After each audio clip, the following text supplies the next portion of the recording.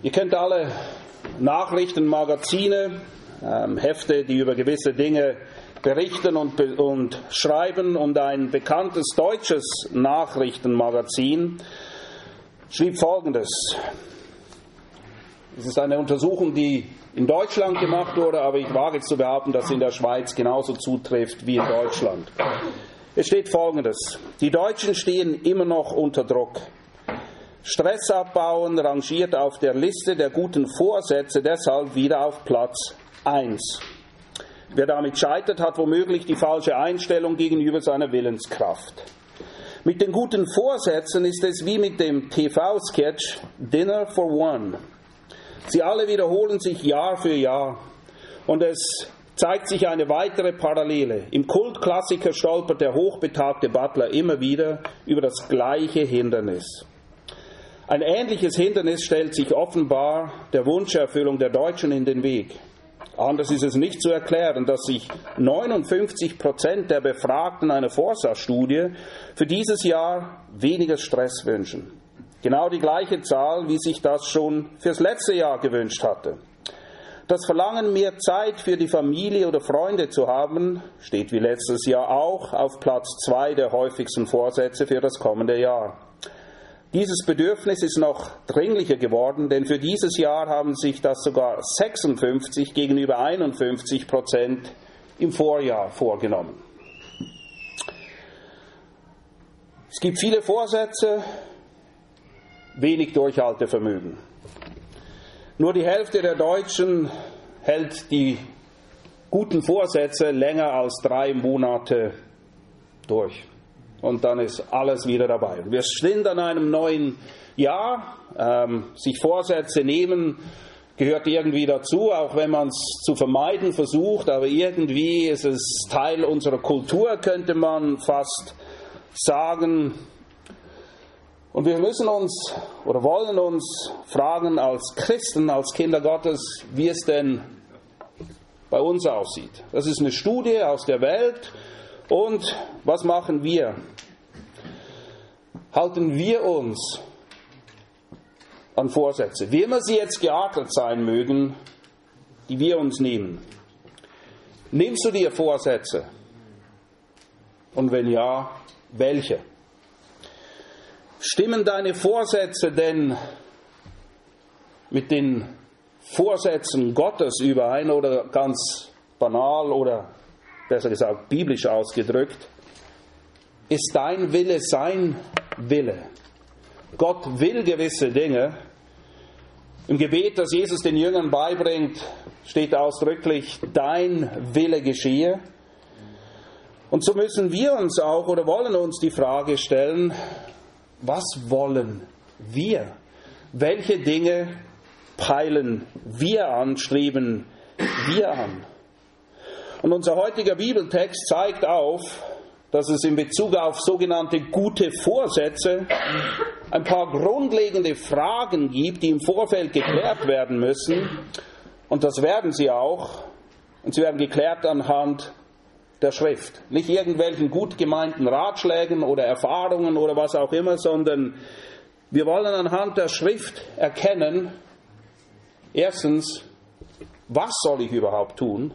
Was sind Vorsätze, die ich mir nehmen soll, die erstrebenswert sind?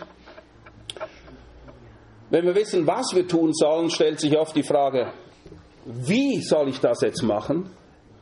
Und dann die alles entscheidende Frage, wir wissen vielleicht manchmal was und wie, aber ihr kennt das, wenn ihr den Kindern etwas sagt, was sie tun sollen, ab einem gewissen Alter kommt eine Standardfrage zurück und sie lautet wie? Warum? Wieso? Warum soll ich das machen? Wieso soll ich das machen? Nun, als Eltern ist das manchmal ein bisschen ärgerlich, diese Frage immer wieder zu hören, aber eigentlich ist es eine sehr gute Frage. Warum? Warum sollen wir gewisse Dinge tun? Was motiviert mich? Was ist die treibende Kraft dahinter, gewisse Dinge zu tun? Und in unserem Kontext wollen wir nicht nur fragen, warum soll ich das tun, sondern auch erkennen, warum kannst du das tun? Warum bist du in der Lage, das zu tun? Schlagt bitte eure Bibeln auf und wir wollen den Text gleich zu Beginn lesen, nämlich Hebräer 12, das sind bekannte Verse, Hebräer 12, 1 bis 3, und wir lesen dort: Deshalb nun, da wir eine so große Wolke von Zeugen um uns haben, lasst auch uns, indem wir jede Bürde und die leicht umstrickende Sünde ablegen, mit Ausharren laufen, den vor uns liegenden Wettlauf, hinschauend auf Jesus, den Anfänger und Vollender des Glaubens, der die Schande nicht achtend für die vor ihm liegende Freude das Kreuz erduldete und sich gesetzt hat zur Rechten des Thrones Gottes. Denn betrachtet den, der so großen Widerspruch von den Sündern gegen sich erduldet hat, damit ihr nicht ermüdet, indem ihr in euren Seelen ermattet. Wie bereits angekündigt, 3 Fragen. Die Antworten darauf finden wir hier. Frage Nummer 1, was soll ich tun? Lauf. Lauf. Frage Nummer 2, wie soll ich laufen? Mit Ausharren. Frage Nummer 3, warum soll ich überhaupt laufen? Ist ja irgendwie anstrengend, so ein Wettkampf. Warum soll ich überhaupt daran teilnehmen? Nun, das ist eine gute, es ist sogar eine entscheidende Frage. Ein bisschen Geduld, wir werden sie gleich beantworten. Offensichtlich ist aber, wenn wir diesen Text lesen, dass es einen gewissen Lauf gibt, den wir laufen sollen. Und zwar auf eine bestimmte Art und Weise soll dieser bestritten werden, damit am Schluss das Ziel oder das gewünschte Resultat auch erreicht wird. Und genau wie bei einem Vorsatz ist es auch in Bezug auf das Leben als Jünger, ein Leben in der Nachfolge, von entscheidender Bedeutung, sich darüber im Klaren zu sein, worum es geht, wie es geht und warum ich das überhaupt tun, oder in Klammern, warum soll ich mir das antun? Warum soll ich dieses Leben, diese Art des Lebens, diesen Lauf überhaupt in Angriff nehmen? Aber ihr wisst, wer keine klaren Ziele hat oder keine klare Sicht des Zieles hat, der wird es A, nicht fokussieren können, er wird sich nicht darauf konzentrieren können, folglich auch nicht wirklich wissen, wie er es erreichen kann und ziemlich sicher herzlich wenig Motivation aufbringen, es anzupacken oder diesen Lauf zu laufen. Und genau das gilt es zu vermeiden. Denn wer will schon ziellos und demotiviert irgendwie durchs Leben irren oder schweben? Mal schauen, wo es hingeht, wo wir landen. Dann stell dir einen Läufer vor, der nicht weiß, in welche Richtung er laufen soll. Soll ich da lang oder da lang laufen? Der keine Ahnung hat, wo sich das Ziel befindet oder wie viele Runden er denn zu laufen hat. Das ist ziemlich übel. Das würde eine ziemlich lächerliche Nummer abgeben, wenn ihr so jemandem zuschauen würdet. Ihr wisst, man läuft immer, ich weiß nicht mehr warum, irgendjemand hat mal erklärt warum, immer links herum, okay, bei den Rennen. Stell dir vor, jetzt jemand läuft plötzlich rechts herum. Alle würden denken, was macht der Kerl? Was ist denn los? Du läufst in die falsche Richtung. Nun, das ist das Bild, das hier gezeichnet wird. Und wir wollen eben nicht zu denen gehören, die in die falsche Richtung laufen oder nicht wissen, wohin oder wie lange dieser Lauf denn überhaupt dauert. Jeder Wettkämpfer weiß, davon gehen wir aus, wenn er am Wettkampf teilnimmt, wie wichtig es ist, das Ziel vor Augen zu haben. Das Ziel.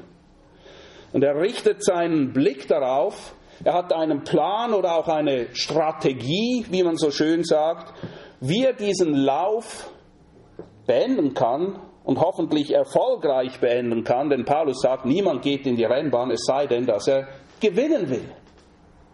Aber du gewinnst nicht einfach so. Es braucht eine Rennstrategie.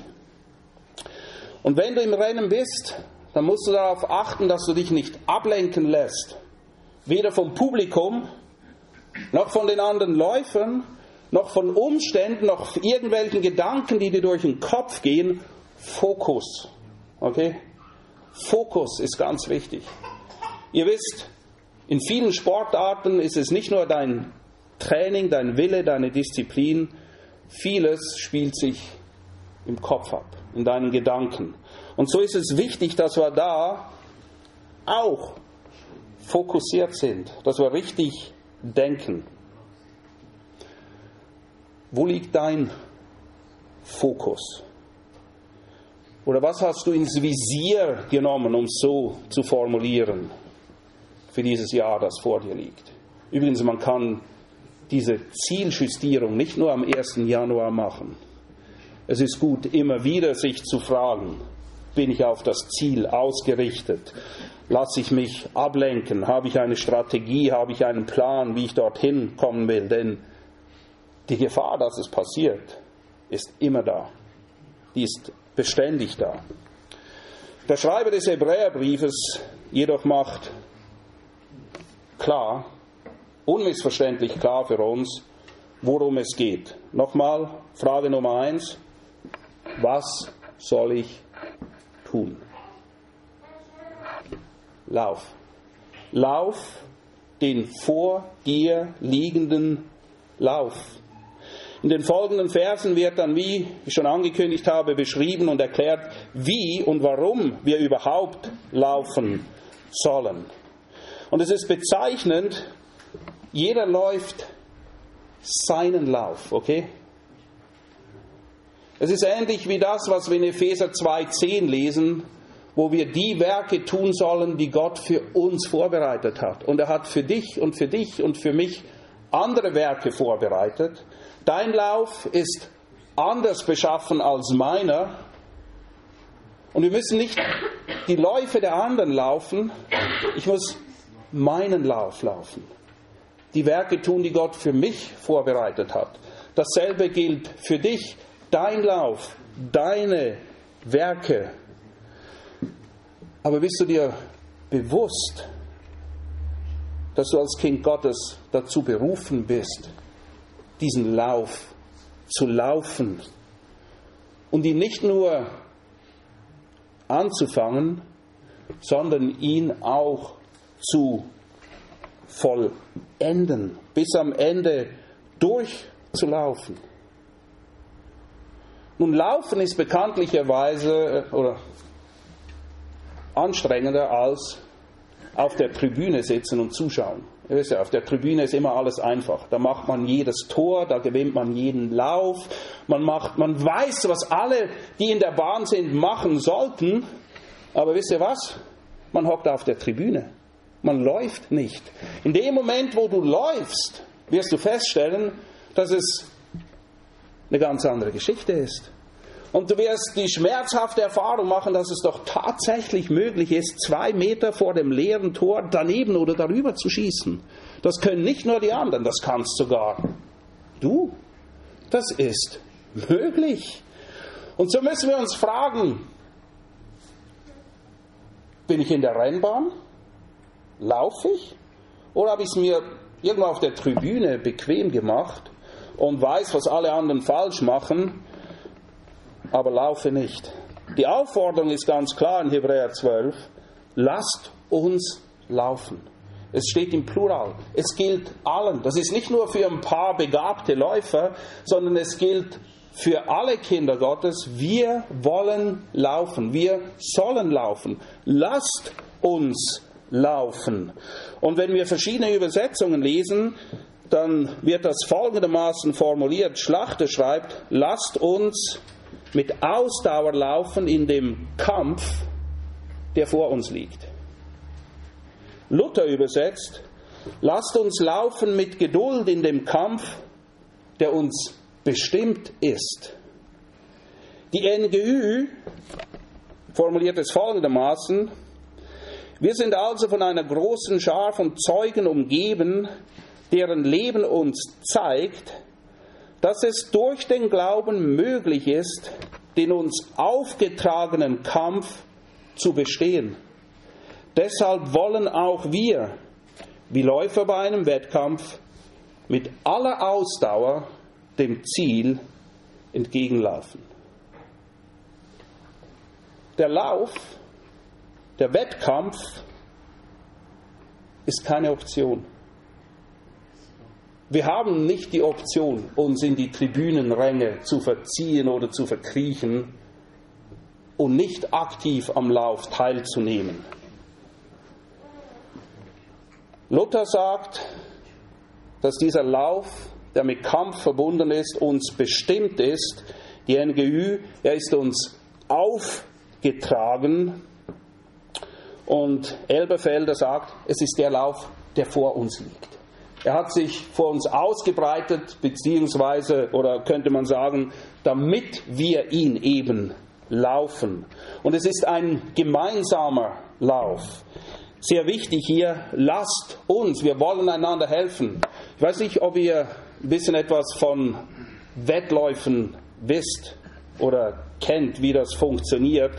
Radrennen zum Beispiel oder auch Langstreckenläufe sind nicht so, dass man alleine unterwegs ist. Es gibt Teams, es gibt Zugpferde, es gibt solche, die vorausfahren und Windschatten geben. Man wechselt sich ab, damit man das Ziel erreicht, damit man den Lauf vollendet. Es ist Teil der Strategie. Und genauso wollen wir einander als ein Team helfen in diesem Lauf. Wie gesagt, es ist, jeder Einzelne läuft, aber wir gewinnen, wir kommen ans Ziel und wir wollen als Team laufen. Lasst uns diesen Lauf gemeinsam in Angriff nehmen und die Bestimmung, wie es Luther sagt, annehmen. Dieses Rennen, das uns verordnet ist vom Herrn, wollen wir laufen. Okay, Lauf. Okay, Lauf. Wie soll ich laufen? Wie? Das ist die nächste Frage, die wir beantwortet bekommen in dem Text. Und es ist eine wichtige Frage, denn ohne Vorbereitung, ohne Strategie wird der Lauf ziemlich bitter, ziemlich zäh, ziemlich schwierig. Es gibt Voraussetzungen, die beachtet werden wollen, wenn wir diesen Lauf laufen. Das allererste: wir wollen mit Ausharren laufen. Es ist nicht ein Sprint, es ist ein Marathon. Beständigkeit und Zuverlässigkeit sind viel wichtiger als kurzes Strohfeuer oder spontane, gut gemeinte Ausbrüche von übersprühendem Enthusiasmus. Das ist toll, aber so wirst du nicht gewinnen. So wirst du kurz vielleicht das Feld anführen, nur um dann wahrscheinlich aufgeben zu müssen, weil du dich verausgabt hast und mit deinen Kräften nicht richtig umgegangen bist. Du musst die Strecke kennen und die Herausforderungen, die auf dich warten. Du musst eine Strategie haben. Du musst vorbereitet sein. Welche Dinge gilt es denn zu beachten? Was ist Teil der Strategie? Was ist Teil der Vorbereitung? Nun, auch hier hilft uns der Hebräerbrief. Erstens gibt es Dinge, die, wenn du in die Rennbahn gehen willst, was du sollst, Dinge, die es gering zu achten gilt, okay? Gering zu achten. Hebräer sagt, wir sollen Bürden, die uns beschweren, Bürden, die uns hindern, ablegen. Und wenn hier die Rede ist von Bürden, dann sind damit Dinge gemeint, die nicht an und für sich böse sind oder sündhaft. Aber es sind Dinge, die uns beschweren. Es sind Dinge, die uns hindern. Und so muss ich mich fragen, bin ich bereit, auf etwas zu verzichten, um in diesem Rennen zu laufen, richtig zu laufen? Und das kann bedeuten, manchmal auf etwas Angenehmes zu verzichten, damit du eben dein Ziel erreichen kannst. Und ihr kennt den Ausspruch, manchmal ist das Gute der Feind des Besten. Hier geht es nicht primär um Dinge, von denen man sagen muss, die sind schlecht. Auf keinen Fall, davon musst du dich fernhalten. Es sind wirklich oft angenehme Dinge, Freiheiten, die wir haben, wo wir vielleicht lernen müssen zu verzichten, um des Laufes willen, um des Zieles willen, das vor uns liegt. Und ich glaube nicht, dass ich hier genau darauf eingehen muss. Ich gehe davon aus, jeder von euch und ich auch weiß, was solche Bürden sein könnten im Leben. Dinge, die Zeit, Energie und Ressourcen fressen, die unter Umständen besser genutzt werden könnten, die uns hindern. Ich meine, hast du jeden Läufer gesehen, der im Anzug läuft? Oder mit einem Proviantrucksack? Und Anzüge sind okay für gewisse Leute. Proviantrucksack ist auch okay. Ist nichts dagegen einzuwenden. Aber in einem Lauf ist es ziemlich hinderlich. Da müssen die Dinge weg. Das Bild, was hier eigentlich vor Augen gemalt wird, in der Antike sind die Läufer nackt gerannt, damit sie wirklich keine beschwerenden Dinge mit sich herumgetragen haben. Und übertrag das jetzt bitte nicht 1:1, okay? Das ist nicht die Idee. Damals, war es so, Dinge ändern sich zum Glück. Die einen zum Glück, die anderen eher zum Schlechten. Der Punkt ist der, man soll alles ablegen, was einem daran hindern könnte, den Lauf erfolgreich zu laufen. Das sind Bürden. Sprich Dinge, die wir gering achten sollen, denen wir nicht mehr so viel Bedeutung zumessen sollen. Dann gibt es zweitens aber auch Dinge, die wir nicht gering achten, sondern Dinge, die wir durch und durch verachten sollen. Schlicht und einfach verachten. Was ist es? Wir sollen nicht nur die Bürden ablegen, sondern auch die, und achtet, wie das formuliert wird, die leicht umstrickende Sünde. Sie umstrickt uns, umgarnt uns relativ einfach. Sie kommt sehr süß daher. Sie verspricht sehr viel und hält überhaupt nichts. Im Kontext von Hebräer geht es primär darum, die Sünde des Unglaubens abzulegen. Aber es geht generell darum, jede Sünde abzulegen. Und bei den Bürden, die wir vorher betrachtet haben, da gibt es einen gewissen Toleranzbereich. Oder ich sage mal, eine gewisse Freiheit, wie Römer 14 auch erklärt. Der eine kann etwas tun, der andere, dem ist es Sünde, er hat ein schlechtes Gewissen dabei. Da müssen wir Freiraum einander gewähren. Bei der Sünde aber, da befinden wir uns im Null-Toleranzbereich. Da gibt es keine Toleranz. Da kannst du auch nicht ein bisschen damit rumspielen. Die Bibel sagt, kann man denn mit Feuer spielen, ohne sich dabei zu verbrennen? Nein. Es ist nur eine Frage der Zeit. Du wirst dich verbrennen. Das sind Dinge, mit denen es nichts zu spielen gibt. Die sollen wir nicht gering achten, sondern wir sollen sie verachten. Wir sollen nichts damit zu tun haben. Sünde erfordert gemäß der Schrift immer eine Radikalkur. Radikal heißt an die Wurzel gehend. Jesus macht das klarer als irgendjemand anders. In Matthäus 18, 8-9 lesen wir Folgendes. Wenn aber deine Hand oder dein Fuß für dich ein Anstoß zur Sünde wird, so haue sie ab und wirf sie von dir. Es ist besser für dich, dass du lahm oder verstümmelt in das Leben eingehst, als dass du 2 Hände oder 2 Füße hast und in das ewige Feuer geworfen wirst. Und wenn dein Auge für dich ein Anstoß zur Sünde wird, so reiße es aus und wirf es von dir, denn es ist besser für dich, dass du einäugig in das Leben eingehst, als dass du 2 Augen hast und in das höllische Feuer geworfen wirst. Hört sich das radikal an? Ja, und das ist es auch.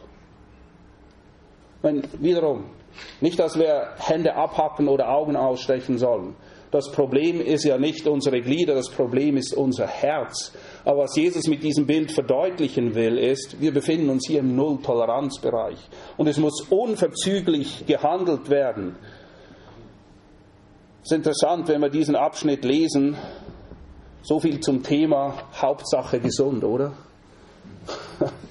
Dieses Wohlstandsevangelium, was sich immer mehr ausbreitet, wo man den Leuten verspricht, sie sollen zu Jesus kommen und dann sind sie gesund und erfolgreich und reich und alle Probleme sind weg. Hier wird ein ganz anderes Bild aufgezeichnet. Ein ganz anderes Bild. Okay, wir haben Dinge gesehen, die wir gering achten sollen, Dinge, die wir verachten sollen, wie die Sünde, von der wir gerade hier gelesen haben in Matthäus 18. Drittens gibt es jetzt aber auch Dinge, die wir beachten sollen. Dinge, die es zu beachten gilt. Erstens, in diesem Lauf, ganz entscheidend, wo ist dein Fokus? Worauf siehst du? Auf dein Training, auf deine Vorbereitung, auf deine Ernährung, auf die anderen Leute, auf die Zeitungen, auf die Zuschauer? Worauf siehst du? Der Schreiber lässt hier keinen Zweifel offen, worauf wir unseren Blick richten sollen. Wenn wir laufen, dann sollen wir laufen, hinschauend auf Jesus. Er ist das Ziel. Er ist da, wo wir hinwollen. Was bedeutet das, hinschauend auf Jesus zu laufen? Nun ganz praktisch. Siehst du ihn? Hast du Erscheinungen? Erscheint er dir im Traum? Hier drin erkennen wir Christus. Erinnert euch, Philippus kommt mal zu Jesus und bittet ihn, zeig uns den Vater. Und was sagt Jesus zu ihm? So lange bin ich bei euch und du hast mich nicht erkannt. Wer mich gesehen hat, hat den Vater gesehen.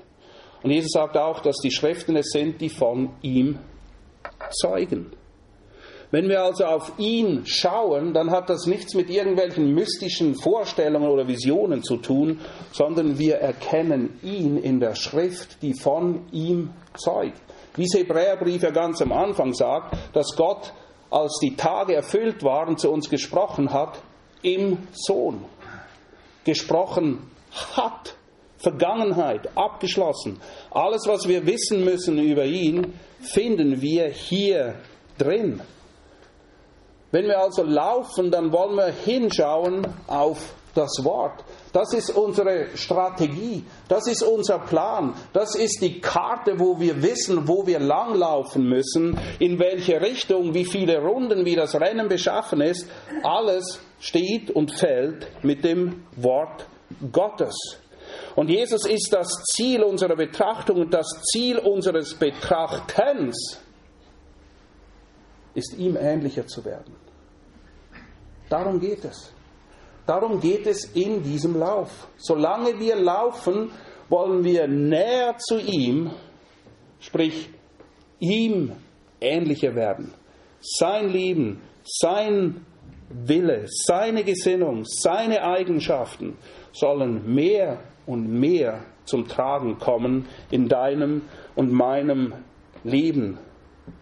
Und er ist nicht nur das Ziel, sondern er ist gleichzeitig auch Ursprung, Anlass, Quelle und Motivation, dass wir diesen Lauf überhaupt laufen. Alles dreht sich um ihn, von Anfang bis Ende. Es geht um ihn, um seine Ehre und um seine Verherrlichung, oder wie Paulus das zusammenfassend auf den Punkt bringt am Ende von Römer 11, nachdem er ausbreitet, dass alle Menschen verloren sind, dass es nur Errettung aus Glauben durch Gnade gibt und dass diese Errettung eine sichere Errettung ist in Gott, bringt er das alles auf den Punkt am Ende von Römer 11, im Vers 36, wenn er schreibt, denn von ihm und durch ihn und für ihn sind alle Dinge. Alle Dinge. Ihm sei die Ehre in Ewigkeit. Amen. Von ihm, durch ihn, für ihn. Er gibt uns, was wir brauchen. Es kommt von ihm, dass wir laufen. Durch ihn, durch seinen Beistand, seine Hilfe, sein Trost, seine Kraft, sein Wort, sein Geist können wir laufen. Und wir laufen nicht primär für uns, wir laufen für ihn. Wenn wir gewinnen, und ihr wisst das, in der Offenbarung lesen wir das, die Siegerkränze. Was machen die Ältesten mit den Siegerkränzen, die sie bekommen haben? Sie legen sie zu Füßen des Herrn. Es geht nicht darum, dass wir mit dem Siegeskranz davonlaufen. Wir wissen, alles kommt von ihm. Alles, was wir tun, können wir nur tun durch ihn. Und alles, was wir tun, wollen wir tun für ihn. Nicht für uns. Nicht damit wir gut dastehen. Wir haben geklärt, was und wie wir es tun sollen. Nun die entscheidende Frage, warum? Warum? Warum mit Ausharren laufen? Warum in diesen Kampf, wie es beschrieben steht, eintreten? Ist das wirklich notwendig? Muss das sein? Reicht es denn nicht einfach zu glauben und in den Himmel zu kommen? Nun lasst mich euch einige Gründe aufzählen, und es gibt eine Menge. Das sind nicht alle, das sind nur einige. Warum wir laufen sollen und warum es sich lohnt zu laufen. Hinschauend und mit Ausharren. Grund Nummer 1. Warum sollen wir laufen mit Ausharren? Erstens, wir sind dazu aufgefordert. Lasst uns laufen. Lasst uns laufen. Mit Ausharren. Hinschauend. Lasst es uns tun. Zweitens, dieser Abschnitt beginnt ja mit dem kleinen, aber wegweisenden Wörtchen deshalb nun. Was kommt vor Hebräer 12? Hebräer 11. Genau, sehr gut. Was steht in Hebräer 11? Die Glaubenshelden. Die Vorbilder, die für uns dort aufgezählt sind, deshalb nun. So wie sie gelaufen sind, so wie sie ihren Lauf vollendet haben, so wie sie Glauben bewiesen haben, auch wir. Schaut auf sie und lernt von ihnen. Im Philipperbrief sagt Paulus das so, in Philipper 3,17, was ihr von mir, schaut auf mich und die ihr zum Vorbild habt, die so laufen, wie wir gelaufen sind. Wir finden dieses Beispiel, dieses Prinzip immer wieder. Und auch hier wird uns im Hebräerbrief zuerst eine ganze Anzahl von Glaubenshelden vor Augen geführt, um dann daraus zu folgen, sie sind gelaufen, deshalb lauf auch du. Paulus übrigens greift dieses Prinzip immer wieder auf und er formuliert es ganz ähnlich. Im 1. Timotheus 1,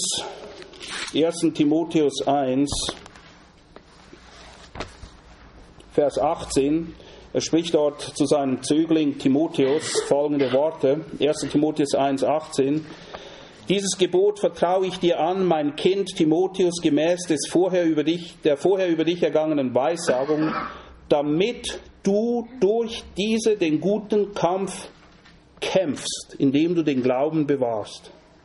Er sagt Timotheus, das ist deine Bestimmung. Kämpfe den guten Kampf. Kapitel 6, Vers 12, nochmal. Kämpfe den guten Kampf des Glaubens. Ergreife das ewige Leben, zu dem du berufen worden bist und bekannt hast, das gute Bekenntnis vor vielen Zeugen. Paulus ermutigt Timotheus. Und wir brauchen alle diese Ermutigung. Wie gesagt, lasst uns einander helfen. Lasst uns gemeinsam diesen Lauf laufen und diesen Kampf kämpfen. Und Paulus ermutigt Timotheus nicht nur, sondern er geht ihm eben auch hier als Vorbild voran. Denn am Ende seines Lebens, im letzten Brief von Paulus, zieht er folgendes Fazit, 2. Timotheus 4, Vers 7. Ich habe den guten Kampf gekämpft. Ich habe den Lauf vollendet. Seht ihr genau dasselbe Bild, das er hier wieder aufgreift. Den Kampf gekämpft, den Lauf vollendet. Ich habe den Glauben bewahrt. Fortan liegt mir bereit die Krone der Gerechtigkeit, die der Herr, der gerechte Richter, mir zur Vergeltung geben wird an jenem Tag. Nicht allein aber mir, sondern auch allen, die seine Erscheinung lieben. Kampf. Vorbilder, die auch gelaufen sind. Dann im Hebräerbrief selbst das Vorbild schlechthin. Auch Jesus ist seinen Lauf gelaufen. Er hat das Werk, das der Vater ihm gegeben hat, vollendet. Und es hat ihn sein Leben gekostet. Er hat den größten Kampf von allen gehabt. Und er hat diesen Lauf auf sich genommen. Und hier sehen wir wieder, das Ziel vor Augen zu haben, zu wissen, warum und wohin geht die Sache, ist entscheidend wichtig, denn über Jesus selbst lesen wir hier, Kapitel 12, Vers 2, der die Schande nicht achtend für die vor ihm liegende Freude das Kreuz erduldete. Er hat nicht auf die Schande geschaut, auch nicht auf das Kreuz, sondern auf das Ziel, das ewige Ziel dahinter, die vor ihm liegende Freude. Und er wusste, dass die Freude, dass er Menschen erlösen konnte, nur über diesen Lauf, über diesen Weg, über diesen Kampf am Kreuz zu erreichen war. Weil er das Ziel vor sich hatte, diese Freude, war er bereit, den Kampf zu kämpfen. Viertens, ein vierter Grund. Wir sollen laufen, weil Laufen ein Ausdruck ist, dass wir Gottes Treue und seiner Macht vertrauen. Die Wolke von Zeugen in Kapitel 11 sind vor allem auch ein Zeugnis dessen, dass Jesus eben, wie es in Hebräer 12 heißt, der Anfänger und Vollender des Glaubens ist. Er beginnt's. Er ist da bis zum Ende. Seine Treue hat kein Ende. Und weil er der Anfänger und Vollender ist und weil er bei uns ist, können wir getrost ihm vertrauen und ihm folgen in dieser Bahn, die er für uns hat. Die Bahn, die er für dich hat und die er für mich hat. Ein fünfter Grund, warum wir mit Ausharren laufen sollen: wir reifen dadurch. Wir reifen. Wir werden erwachsen. Jakobus berichtet davon in Jakobus 1, 2-4, wo er sagt: Haltet es für lauter Freude, meine Brüder, wenn ihr in mancherlei Prüfungen fallt, da ihr wisst, dass die Bewährung eures Glaubens Ausharren bewirkt. Das Ausharren aber habe ein vollkommenes Werk, damit ihr vollkommen und vollendet seid und in nichts Mangel habt. Das Ausharren in Prüfungen, das Laufen des Laufes verfolgt das Ziel, dass uns nichts mangelt. Dass wir reifen, dass wir dahin kommen, und das ist der sechste Grund: wenn etwas reif wird, dann gibt es am Schluss Frucht. Richtig? Frucht muss aber eben einen Reifeprozess durchlaufen. Jakobus beschreibt ihn, dass das oft Prüfungen sind. Und Jesus im Gleichnis der 4 Ackerböden schließt das Gleichnis der 4 Ackerböden wie folgt ab. Das in dem guten Erdreich aber sind die, welche das Wort, das sie gehört haben, in einem feinen und guten Herzen behalten und Frucht bringen in standhaften Ausharren. Im Ausharren, im Marathonlauf, im Dranbleiben, im das Ziel vor Augen haben. Und die Tatsache, dass wir laufen und uns nicht einfach hinhocken, zeugt letztendlich auch davon, das ist der 7. Grund, dass wir Gott wirklich vertrauen. Lasst mich euch hierzu etwas lesen aus Jesaja 40. Jesaja 40 ab Vers 28. Es beginnt mit einer Frage. Weißt du es nicht? Weißt du es nicht oder hast du es nicht gehört? Was denn? Ein ewiger Gott ist der Herr, der Schöpfer der Enden der Erde. Er ermüdet nicht und ermattet nicht. Unergründlich ist sein Verstand. Er gibt den Müden Kraft und dem Unvermögenden reicht er Stärke dar in Fülle. Und Jünglinge ermüden und ermatten und junge Männer fallen hin, aber die auf den Herrn harren, gewinnen neue Kraft. Sie heben die Schwingen empor wie die Adler, sie laufen und ermatten nicht, sie gehen und ermüden nicht. Wie beginnt Jesaja diesen Abschnitt? Weißt du das nicht? Oder hast du das nicht gehört? Man könnte auch sagen, hast du das vielleicht vergessen? Du bist unvermögend? Toll, der Herr reicht dir Stärke dar in Fülle. Du bist müde, er gibt dir Kraft. Vergiss es nicht. Lasst uns das einander immer wieder zurufen, einander daran erinnern. Was für herrliche Worte. Ein ewiger Gott ist der Herr, der Schöpfer der Enden der Erde.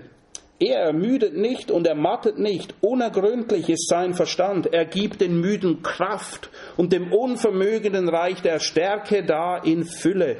Jünglinge ermüden und ermatten und junge Männer fallen hin, aber die auf den Herrn harren, gewinnen neue Kraft. Sie heben die Schwingen empor wie die Adler, sie laufen und ermatten nicht, sie gehen und ermüden nicht. Wow. Erkennt ihr? Die Schrift beantwortet nicht nur, warum wir laufen sollen, sondern warum wir diesen Lauf überhaupt in Angriff nehmen können. Es ist wegen diesen Zusagen, wie wir sie hier lesen, dass der Herr mit uns ist, für uns ist, uns stärkt, uns Kraft gibt, uns Stärke in Fülle darreicht. Und es ist, indem wir laufen eben und Christus vor Augen haben und erfahren, dass der Herr uns stärkt, wenn wir nicht mehr können. Und wir können diesen Lauf nicht alleine laufen. Ja, das stimmt. Aber wir können ihn laufen, weil er da ist, weil sein Wort zuverlässig ist, weil er das tut, was er auch sagt. Und es ist so, dass wir das nur erfahren werden, wenn wir laufen. Du kriegst diese Kraft nicht auf Vorrat. Genau wie das Manna nicht auf Vorrat gesammelt werden konnte. Es ist ein beständiges Abhängigsein vom Herrn, Tag für Tag, Moment für Moment, zu erfahren, dass er Kraft gibt, dass er stärkt. Und der Hebräerbrief drückt es ja genau so aus, wenn es heißt, denn betrachtet den, Fokus, okay? Betrachtet den, der so großen Widerspruch von den Sünden gegen sich erduldet hat. Sein Leben war nicht einfach. Wir sollen ihn betrachten, währenddem wir laufen, damit ihr nicht ermüdet, indem ihr in euren Seelen ermattet. Manchmal denken wir, es ist bequemer, auf der Tribüne zu sitzen und aufzutanken. Nein, wenn wir laufen und auf ihn blicken und erkennen, was es zu erkennen und zu lernen gibt anhand seines Lebens, dann so erfahren wir, dass wir nicht ermüden und nicht ermatten, ganz ähnlich, wie wir es bei Jesaja gelesen haben. Aber es ist im Lauf drin, im Rennen. Es ist wichtig, dass wir ihn betrachten, der so großen Widerspruch von den Sündern erduldet hat. Gott ließ ihn durchgehen durch diese Prüfungen. Und es ist für uns wichtig, eine realistische Sicht des Laufes zu haben. Eine realistische Sicht des Lebens in der Nachfolge. Und wisst ihr, die Schrift lässt keine Zweifel offen, was auf uns zukommt. In Johannes 16,33, die Abschiedsrede Jesu, sagt Jesus den Jüngern, in der Welt werdet ihr Bedrängnis haben. Ja, ist so. Aber seid getrost, denn ich habe die Welt überwunden. Paulus beschreibt im Philipper 1,29, euch ist geschenkt, im Hinblick auf Christus nicht allein an ihn zu glauben, sondern auch für ihn zu leiden. Lukas 14.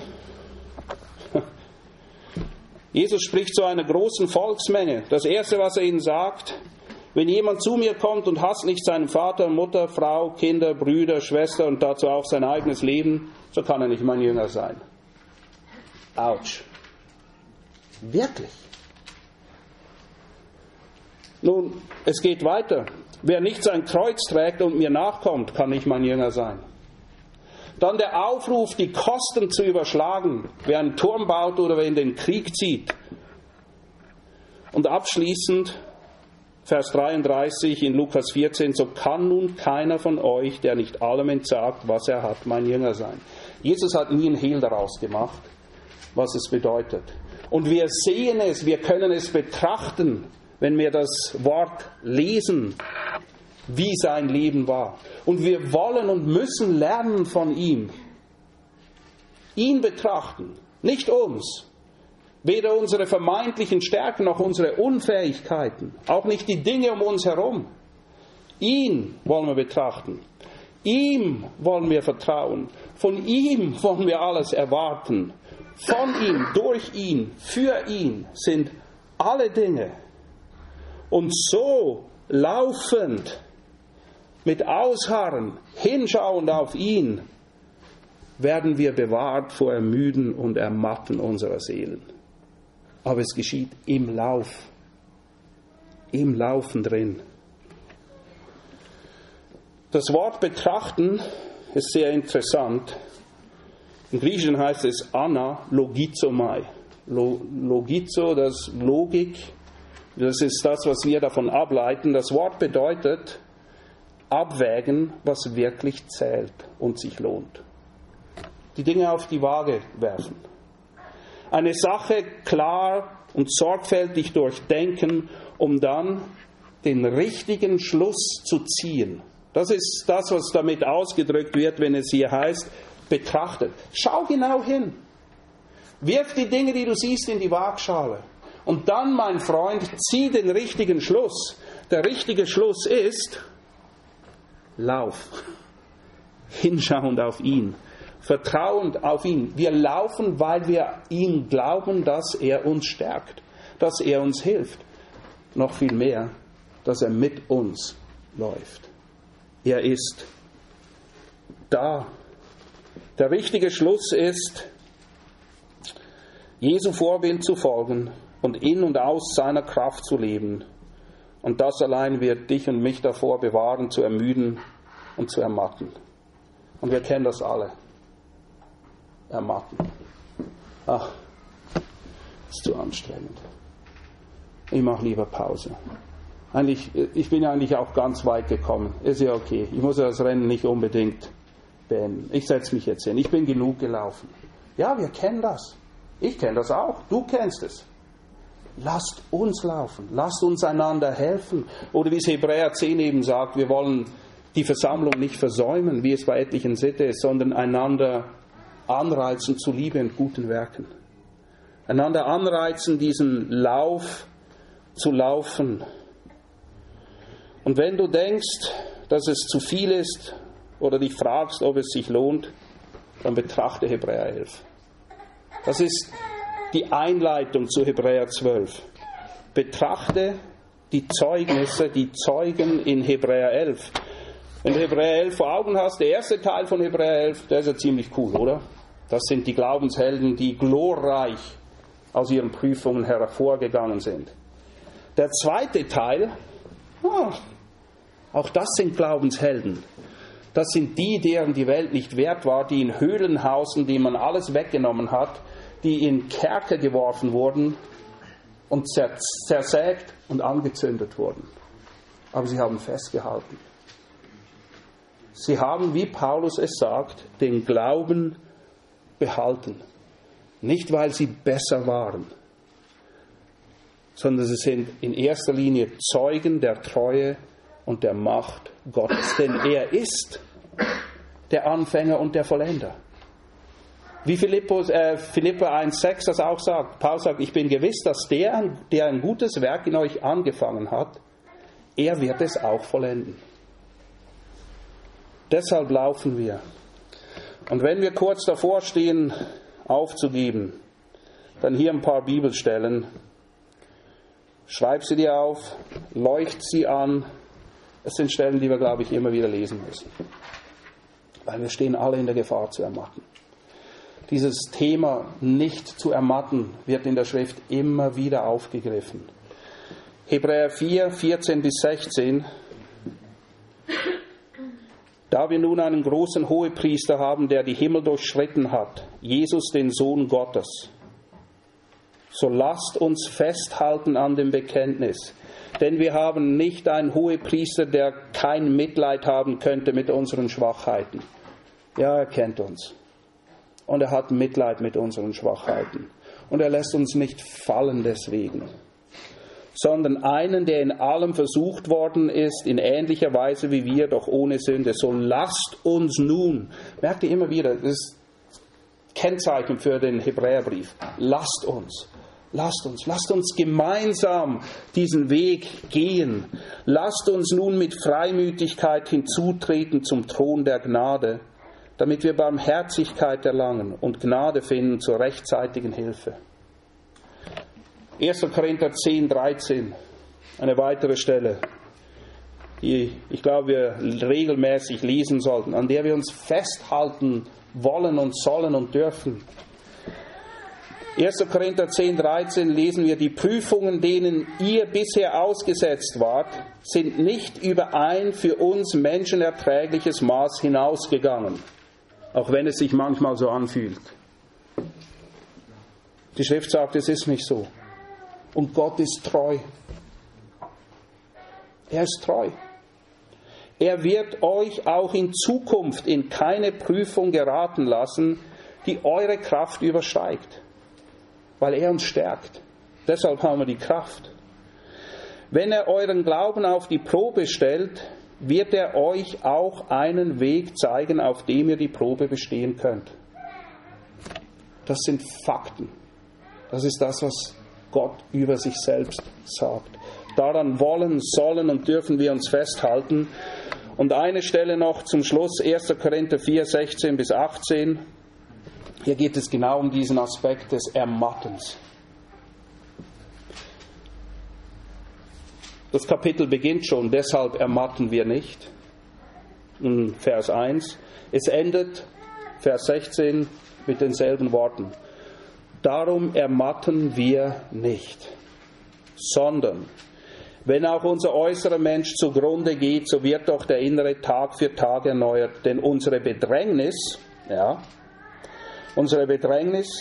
die schnell vorübergehend und leicht ist, verschafft uns eine ewige und über alle Maßen gewichtige Herrlichkeit, da wir nicht auf das Sichtbare, sondern auf das Unsichtbare sehen. Denn was sichtbar ist, ist zeitlich, was aber unsichtbar ist, ist ewig. Worauf siehst du? Wo ist dein Fokus? Was ist dein Ziel? Merkst du, dieses Prinzip zieht sich durch wie ein roter Faden. Und so haben wir wirklich allen Grund,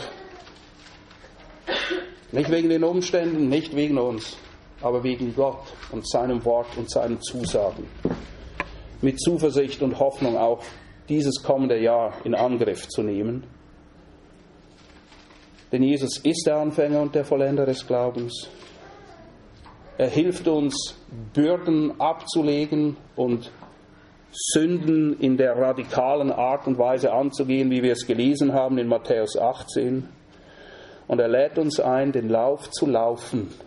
Er fordert uns auf, weil er mit uns läuft. Weil genau das so ist, wie er es gesagt hat: Siehe, ich bin bei euch alle Tage bis an das Ende der Welt. Er läuft mit dir. Er läuft für dich. Und wenn du nicht mehr kannst, dann zieht er dich durch bis zum Ende. Er wird es tun. Er ist der Anfänger und Vollender. Und lass mich zum Abschluss die Worte lesen von Paulus nochmal, der folgendes Fazit zieht am Ende seines Lebens. Ich habe den guten Kampf gekämpft, den Lauf vollendet, den Glauben bewahrt. Von nun an liegt für mich die Krone der Gerechtigkeit bereit, die mir der Herr, der gerechte Richter, an jenem Tag zuerkennen wird, nicht aber mir allein, sondern auch allen, die seine Erscheinung liebgewonnen haben. Lass mich beten. Treuer Gott und Vater, danke, dass du, als die Zeit reif war, im Sohn zu uns gesprochen hast. Und danke, dass alles, was wir wissen müssen über den Sohn und über dich, in der Schrift offenbart ist, genauso wie es dein Wort auch lehrt. Und Herr, wir lieben deine Erscheinung. Wir lieben sie tatsächlich. Wir lieben dich. Und vergib uns, wo wir uns Dinge aufbürden selber, die uns abhalten, den Lauf zu laufen. Herr, hilf uns, mit der Sünde so radikal umzugehen, wie wir es gelesen haben. Herr, danke, dass du uns in unserem Unvermögen Kraft darreichst, die Fülle. Dass du uns in unserer Schwachheit nicht verstößt, sondern einlädst, zum Gnadenthron mit Freimütigkeit hinzuzutreten. Dass du Mitleid zu haben vermagst mit unseren Schwachheiten. Oder wie Paulus es sagt, so rühme ich mich denn am meisten meiner Schwachheit, denn wenn ich schwach bin, bin ich stark. Herr, lass uns auf dich schauen, lass uns von dir lernen, lass uns als Ausdruck unseres Glaubens laufen, den vor uns liegenden Lauf mit ausharren, hinschauend auf dich. Denn von dir, für dich und zu dir hin sind alle Dinge. Dir sei die Herrlichkeit in Ewigkeit. Amen.